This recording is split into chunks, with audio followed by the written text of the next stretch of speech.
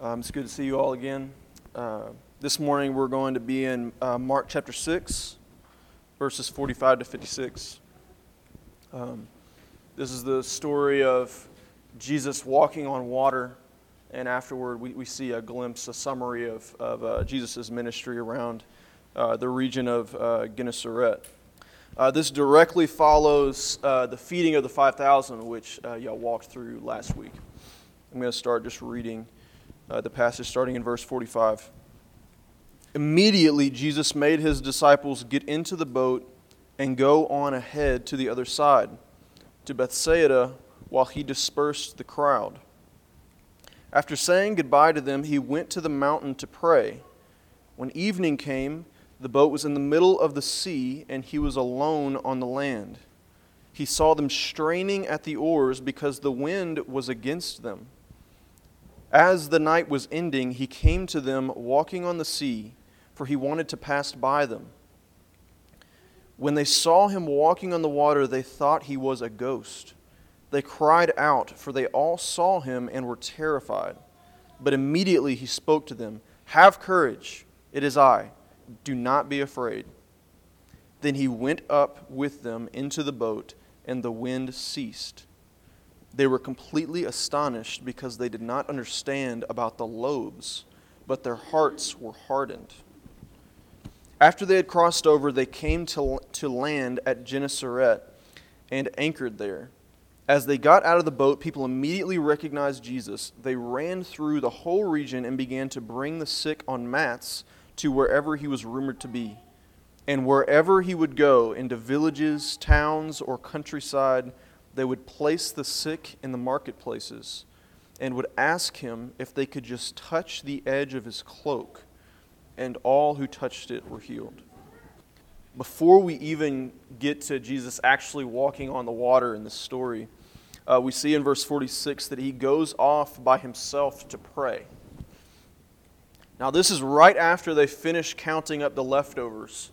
If you remember the passage y'all learned about last week, the feeding of the 5,000. So they just gathered all these leftovers.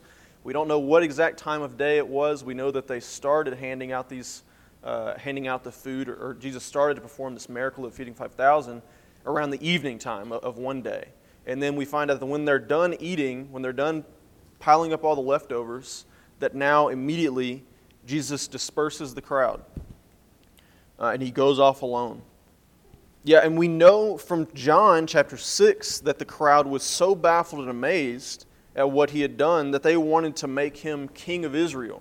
And so this is part of the reason he dispersed the crowd, because he didn't want that. It wasn't time yet. Yeah, one of the reasons Jesus dispersed the crowd was to avoid an attempt to forcefully take him and make him king. But he didn't just go away to be away from this crowd, to avoid a riot. If that were the case, if he only wanted to avoid being kidnapped, he could have easily slipped through the crowd, just like he did. I forget where it is. It's in Luke. I think it's the only passage. It's in Luke, Luke 4, where Jesus is rejected in his hometown in Nazareth in the synagogue after he preaches, and they're about to throw him off a cliff, and he just passes through the crowd. He could have easily done that here, but instead he disperses the crowd so that they won't force him to be king, and he goes off alone to pray. Jesus dispersed the crowd and sent his disciples ahead of him so that he could be alone with his Father in prayer. And despite people around him eager to give him praise, despite the importance of the message he was preaching across the region, despite all the physical healing he could have been doing instead of praying on this mountain, Jesus prioritized silence and solitude and prayer with his Father. How often do we choose to do anything but pray? And yet Jesus here is exemplifying a dependent servant of God his Father. It's easy for us to fall into thinking that prayer isn't an efficient use of time. I know for me at least, that it isn't efficient or effective or productive. It's not a productive thing to do, maybe, is what I've convinced myself. And the reason we think that is because we think our productivity in ministry depends on our own efforts, on our own competence. When we recognize that our dependence on God is true, that we are wholly, utterly dependent on God for any effectiveness or productivity or any fruit of the Spirit, we are more likely to go to Him in prayer, overflowing with gratitude and thanksgiving, and asking for wisdom, asking for relief, asking for strength in the midst of those trials. We are foolish if we think we know better than Jesus how to be faithful ministers of the gospel.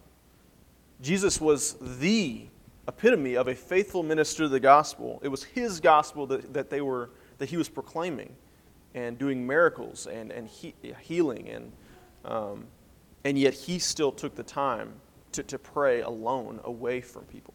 Yeah, despite having complete oneness with His Father, Jesus often sought Him in prayer for extended periods. If anyone had an excuse to skip prayer and put his head down in ministry, healing the sick, exorcising demons, and preaching the gospel, it was Jesus. Jesus had that excuse. He was one with His Father. He didn't have to go to Him in silence and solitude to be with Him, but He did anyway. And he exemplified what dependence looks like. He didn't skip prayer. He intentionally set aside hours and even days to pray. Jesus exemplified what it means to live day to day in constant dependence and communication with our Father. And we would greatly benefit from setting aside time to be alone in prayer as well. One truth that can greatly help us in our motivation to pray is that God sees our needs before we even bring them to Him. We see this as we continue to look at the passage in Mark. In verse 48, it says that Jesus saw them straining in the middle of the lake. And most translations use that word straining there, but the Greek word used there is meant to communicate a great amount of pain. And it's used elsewhere in Mark to talk about how someone is being tormented by a demon if a demon is in them. And so this is meant to communicate great pain. Yeah, it's meant to communicate some sort of harassment. This is not something you or I would have been able to see from Jesus' point of view. Jesus is up on a mountain off of the sea, and yet He's looking down and He's seeing that they're in great pain, straining at the oars. We might have assumed that if we looked down and saw the boat in the middle of the sea facing great wind and big waves. But Jesus knew their pain. He saw them. He felt their pain. And He knew that they were being tormented by this wind, by these waves. He knows they are in pain, and He starts to come down to them as they struggle. And since the disciples started across the sea, Jesus had time to walk up a mountain, pray for a while up there, for a long time, presumably, and then he has time to go back down, all the way back down the mountain, and then walk all the way out to the middle of the sea, where they're about 6 or 7 miles away, at least. In all that time, these men have just been constantly rowing in this sea against the wind. And based on what we can gather in the text, the disciples have likely been rowing against the wind and in heavy waves for at least 16 hours. And they couldn't stop. Otherwise, the wind would have pushed them backwards. Even if they had some sort of rotation going that they could swap in and out of rowing, you're still sitting there in a small boat that is like going up and down in these huge waves, and it's not actually a sea like we think of a sea, like the Caribbean Sea. It's more of a lake. It's a really big lake, the Sea of Galilee. And so it's big waves that are being pushed out this wind that's coming off the Mediterranean. I can only imagine how exhausted the disciples must have been after rowing for that long. But Jesus saw them being tormented. He saw them, and He was coming to bring them peace in the storm. Now we should notice that it doesn't say that Jesus sprinted down the mountain. It doesn't say that He was in a rush. And we know that Jesus is God in the flesh, and so He knew when He sent these guys out that they were going to suffer. Like they were about to go through a hard thing in rowing through the storm. And yet He sent them out anyway. And so what we see here is Jesus has His own timing, even in our struggling. And we can trust Him in that. And I'll talk more about why we can trust Him in that. Yeah, Jesus knew that they were going to struggle even before He sent them out on their own. And he didn't go down to them as quickly as he could have, even after he decided to head down. So he started heading down, and it says he walked on the water. It didn't say he was running on the water toward them. And so what are we to make of this? When our earthly fathers don't come to our rescue, it's because of their sinful human nature. Our earthly fathers are not perfect, but our heavenly Father knows our needs. And so when he doesn't come to us when we expect him to or when we would like him to, we can trust that he knows better than us. Our fathers can be neglectful or forgetful or apathetic. Our fathers just simply aren't capable. They aren't capable of knowing our needs at all times in all circumstances. Our earthly fathers aren't all-knowing like God is. But our heavenly Father is dependable in all the ways that our earthly fathers might fail us or already have failed us. God sees all our needs. He feels our pain, and he knows what is best for us. So we can trust that just because he doesn't immediately or quickly give us relief, that doesn't mean that he's apathetic. It doesn't mean that he's apathetic just because he doesn't come when we expect him to or when we'd like him to. Proverbs 17 verse 3 says, it gives us a beautiful analogy of a crucible. It says, the crucible is for refining silver, and the furnace is for gold. Likewise, the Lord tests hearts. So he's saying, in the same way that a crucible refines these precious metals, which is what a crucible does, it melts down these metals to purify them. The Lord tests our heart. And that's the way he uses our suffering. The crucible is hot, and it tests these metals, and it melts them down, but it purifies them. And that's a beautiful picture of the way God sanctifies us through difficult times. And these disciples were going through a very difficult time out on the lake. God uses our trials to refine us. Like a precious metal is purified in a crucible, we are sanctified by the work of the Holy Spirit in our hearts. We may not be aware of the exact purpose of the specific trial we're going through, but we can trust that God doesn't waste our suffering. There is purpose in all that he does, and we shouldn't feel a need to figure out what that exact purpose is, or else we're not actually trusting him. We feel the need to understand all of it. It should be encouraging for us to a degree that we don't understand why God does what he does or allows what he allows. How impressive would God actually be if we could completely understand everything about him? He wouldn't be nearly as impressive if we, as finite, incapable human beings, sinful human beings, could understand everything about him. God says to Isaiah, "My thoughts are not your thoughts, neither are your ways my ways. As the heavens are higher than the earth, so are my ways higher than your ways, and my thoughts higher than your thoughts." In the midst of tormenting trials, we can remember that his ways are not our ways.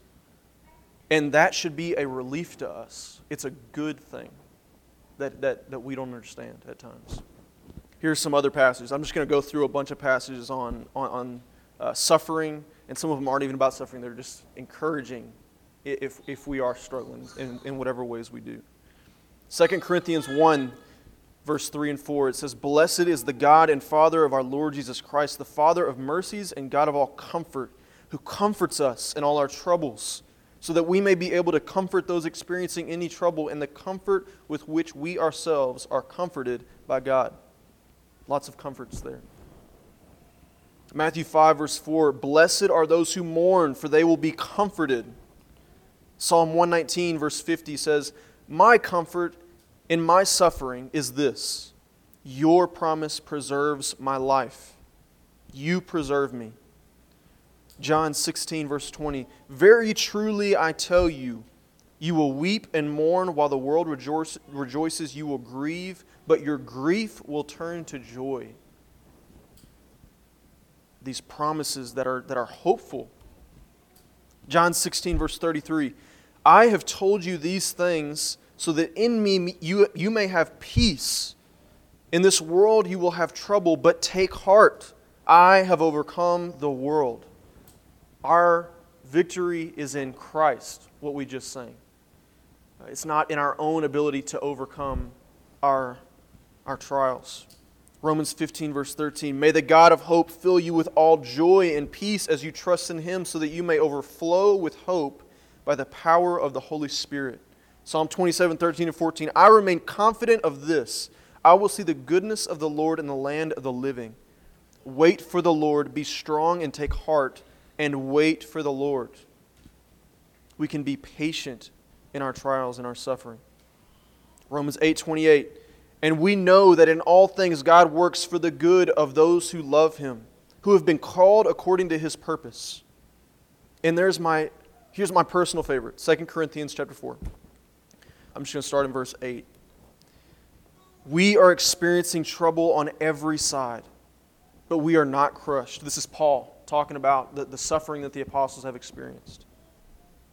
We are perplexed, but not driven to despair. We are persecuted, but not abandoned. We are knocked down, but not destroyed. Always carrying around in our body the death of Jesus, so that the life of Jesus may also be made visible in our body. For we who are alive are constantly being handed over to death for Jesus' sake, so that the life of Jesus may also be made visible in our mortal body. As a result, death is at work in us, but life is at work in you. But since we have the same spirit of faith as that shown in what has been written, I believe, therefore I spoke, we also believe. Therefore we also speak. We do so because we know that the one who raised up Jesus will also raise us up with Jesus and will bring us with you into His presence. For all these things are for your sake, so that the grace that is including more and more people may cause thanksgiving to increase to the glory of God. Therefore, we do not despair, but even if our physical body is wearing away, our inner person is being renewed day by day. For our momentary light affliction, suffering, is producing for us an eternal weight of glory far beyond all comparison, because we are looking at what can be seen, we are not looking at what can be seen, but what cannot be seen. For what can be seen is temporary, but what cannot be seen is eternal. The hope that we can have, the hope that we have access to in our suffering, goes beyond the things that we can see in this world. The disciples saw Jesus, they were with Him, and it wasn't enough for them to believe. They were still terrified. They were still struggling and terrified when Jesus showed up. I just want to clarify, there's no need for us to feel like we need to manufacture trials so that God will sanctify us through hard times. We will encounter storms no matter what, but we can know and trust that He is there with us in the worst of them, and that He is using them for our good and His glory. And that's the point. When Jesus finally reaches the disciples rowing in the boat, it says in verse 48 that He wanted to pass by them. You might have noticed that and had a question in your head, but what does that mean? What does it mean that Jesus wanted to pass by them? Didn't He come out there to rescue them? Why would He intend on walking right by the disciples as they are strained at the oars, as they are straining? This phrase likely does not mean that Jesus intended to walk past them. It probably refers to a couple of Old Testament passages that describe God's presence in the same sort of way. And there are two examples, at least two examples of this. In Exodus 33, verses 19 through 23, and 1 Kings 19, verses 11 through 13. Moses and Elijah both encounter the presence of God passing by, it says, passing by, but, lost my place. Yeah, they encountered Him passing by, but they are not able to look at God face to face in those passages. It's a presence of God that they aren't able to experience fully. He's passing by. Yeah, so this is, it's meant to be compared to how the disciples are able to commune with God, commune with the Son of God made flesh. And when Jesus passes by the disciples, they are able to experience God's presence in a much more intimate way. than Moses and Elijah did. And that's through Jesus Christ. Like him being God made flesh, walking next to them in the water. On the water is what it says. But when the disciples see Jesus walking on the water, they don't recognize him. Instead of Jesus' presence bringing them comfort, they are initially terrified because they think they're seeing a ghost. To put them at ease, Jesus says, "Have courage, it is I, do not be afraid." And that phrase, "it is I," used here, is the Greek translation for "I am." Like what God says out of the burning bush to Moses. I am. He's announcing that he is God, basically. This is a divine pronouncement. I am God. God is here with you. Yeah, in the same way that God greeted Moses from the burning bush, Jesus is greeting his disciples in that same way, just translated to Greek from Hebrew. This isn't just Jesus saying, "Hey guys, calm down. It's your friend Jesus here. Have courage." It's your friend and teacher Jesus. Jesus is saying, "Have courage. I am the Son of God. I carry the power, the same power and authority as my Father who revealed himself to Moses from the burning bush. I am that same God. I have his power, his authority. He has given it to me. So don't be afraid." And the disciples would have understood all of that, but it says their hearts were hardened. It says that at the end of that paragraph, it might not break down as a paragraph in your book, but at the end of that this story of the walk on water, it says their hearts were hardened. And that's why they were so astonished at the end, because they still didn't understand who God is, who Jesus is, why he was able to walk on the water, why the storm calmed. They still don't understand. They didn't get it. Even after Jesus gets up into the boat and calms the storm, the disciples still don't understand who he is or how he carries such power and authority. At first glance, it might seem a little strange that Mark says they were astonished because they didn't understand about the loaves, referring to the 5,000. But why are we still talking about the loaves? Why are we still talking about the feeding of 5,000? Weren't they astonished because they didn't understand what Jesus just said? And what this is referring to is the fact that the feeding of the 5,000 was also a divine pronouncement. It was Jesus saying, "I am God." It's a reference back to when God fed the Israelites when they were wandering in the wilderness. In that same way, Jesus now fed the 5,000 through this miracle, and he made these fish and these loaves of bread appear out of nowhere. In the same way, God provided for his people in the wilderness so they wouldn't starve. He's saying, "I am this same God.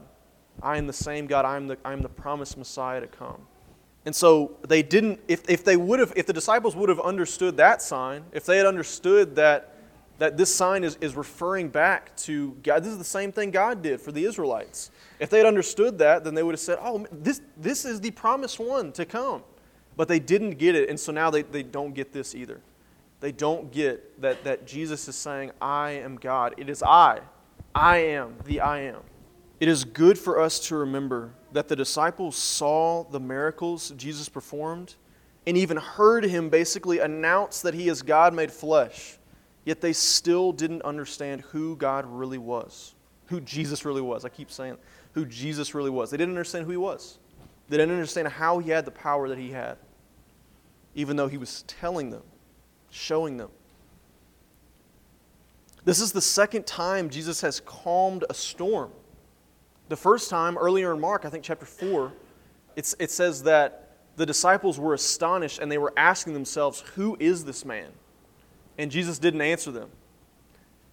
He didn't answer them. It says that they were astonished and they were wondering who he was, but they didn't know. In this parallel passage where Jesus calms the storm after walking on the water, they were wondering the same thing, but Jesus has told them. He says, "It is I am God, I am. I am the I am." And they still don't get it. By contrast, we see as we continue this passage in verse 54, that when Jesus and the disciples arrived on land on the other side of the lake, on the other side of the Sea of Galilee, we see that many people immediately recognized Jesus.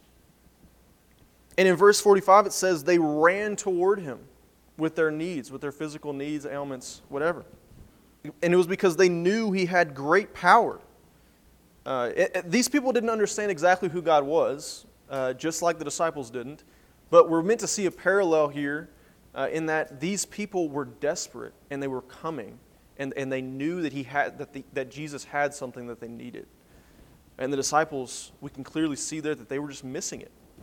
They believed that he could do miracles, so they went to him in confidence that he would do something to help them because he was kind. They were relying on his kindness. We can run to our Father in the same way. In the midst of our trials, we can be waiting expectantly for him to step in and carry us through them. And it might not be the timing that we expect, but he will be there for us. He is with us. We can learn a lot from how the disciples' hardness of heart keeps them from understanding who Jesus really is. We can't guarantee that anyone will be saved through hearing any particular teaching or through witnessing any particular miracle.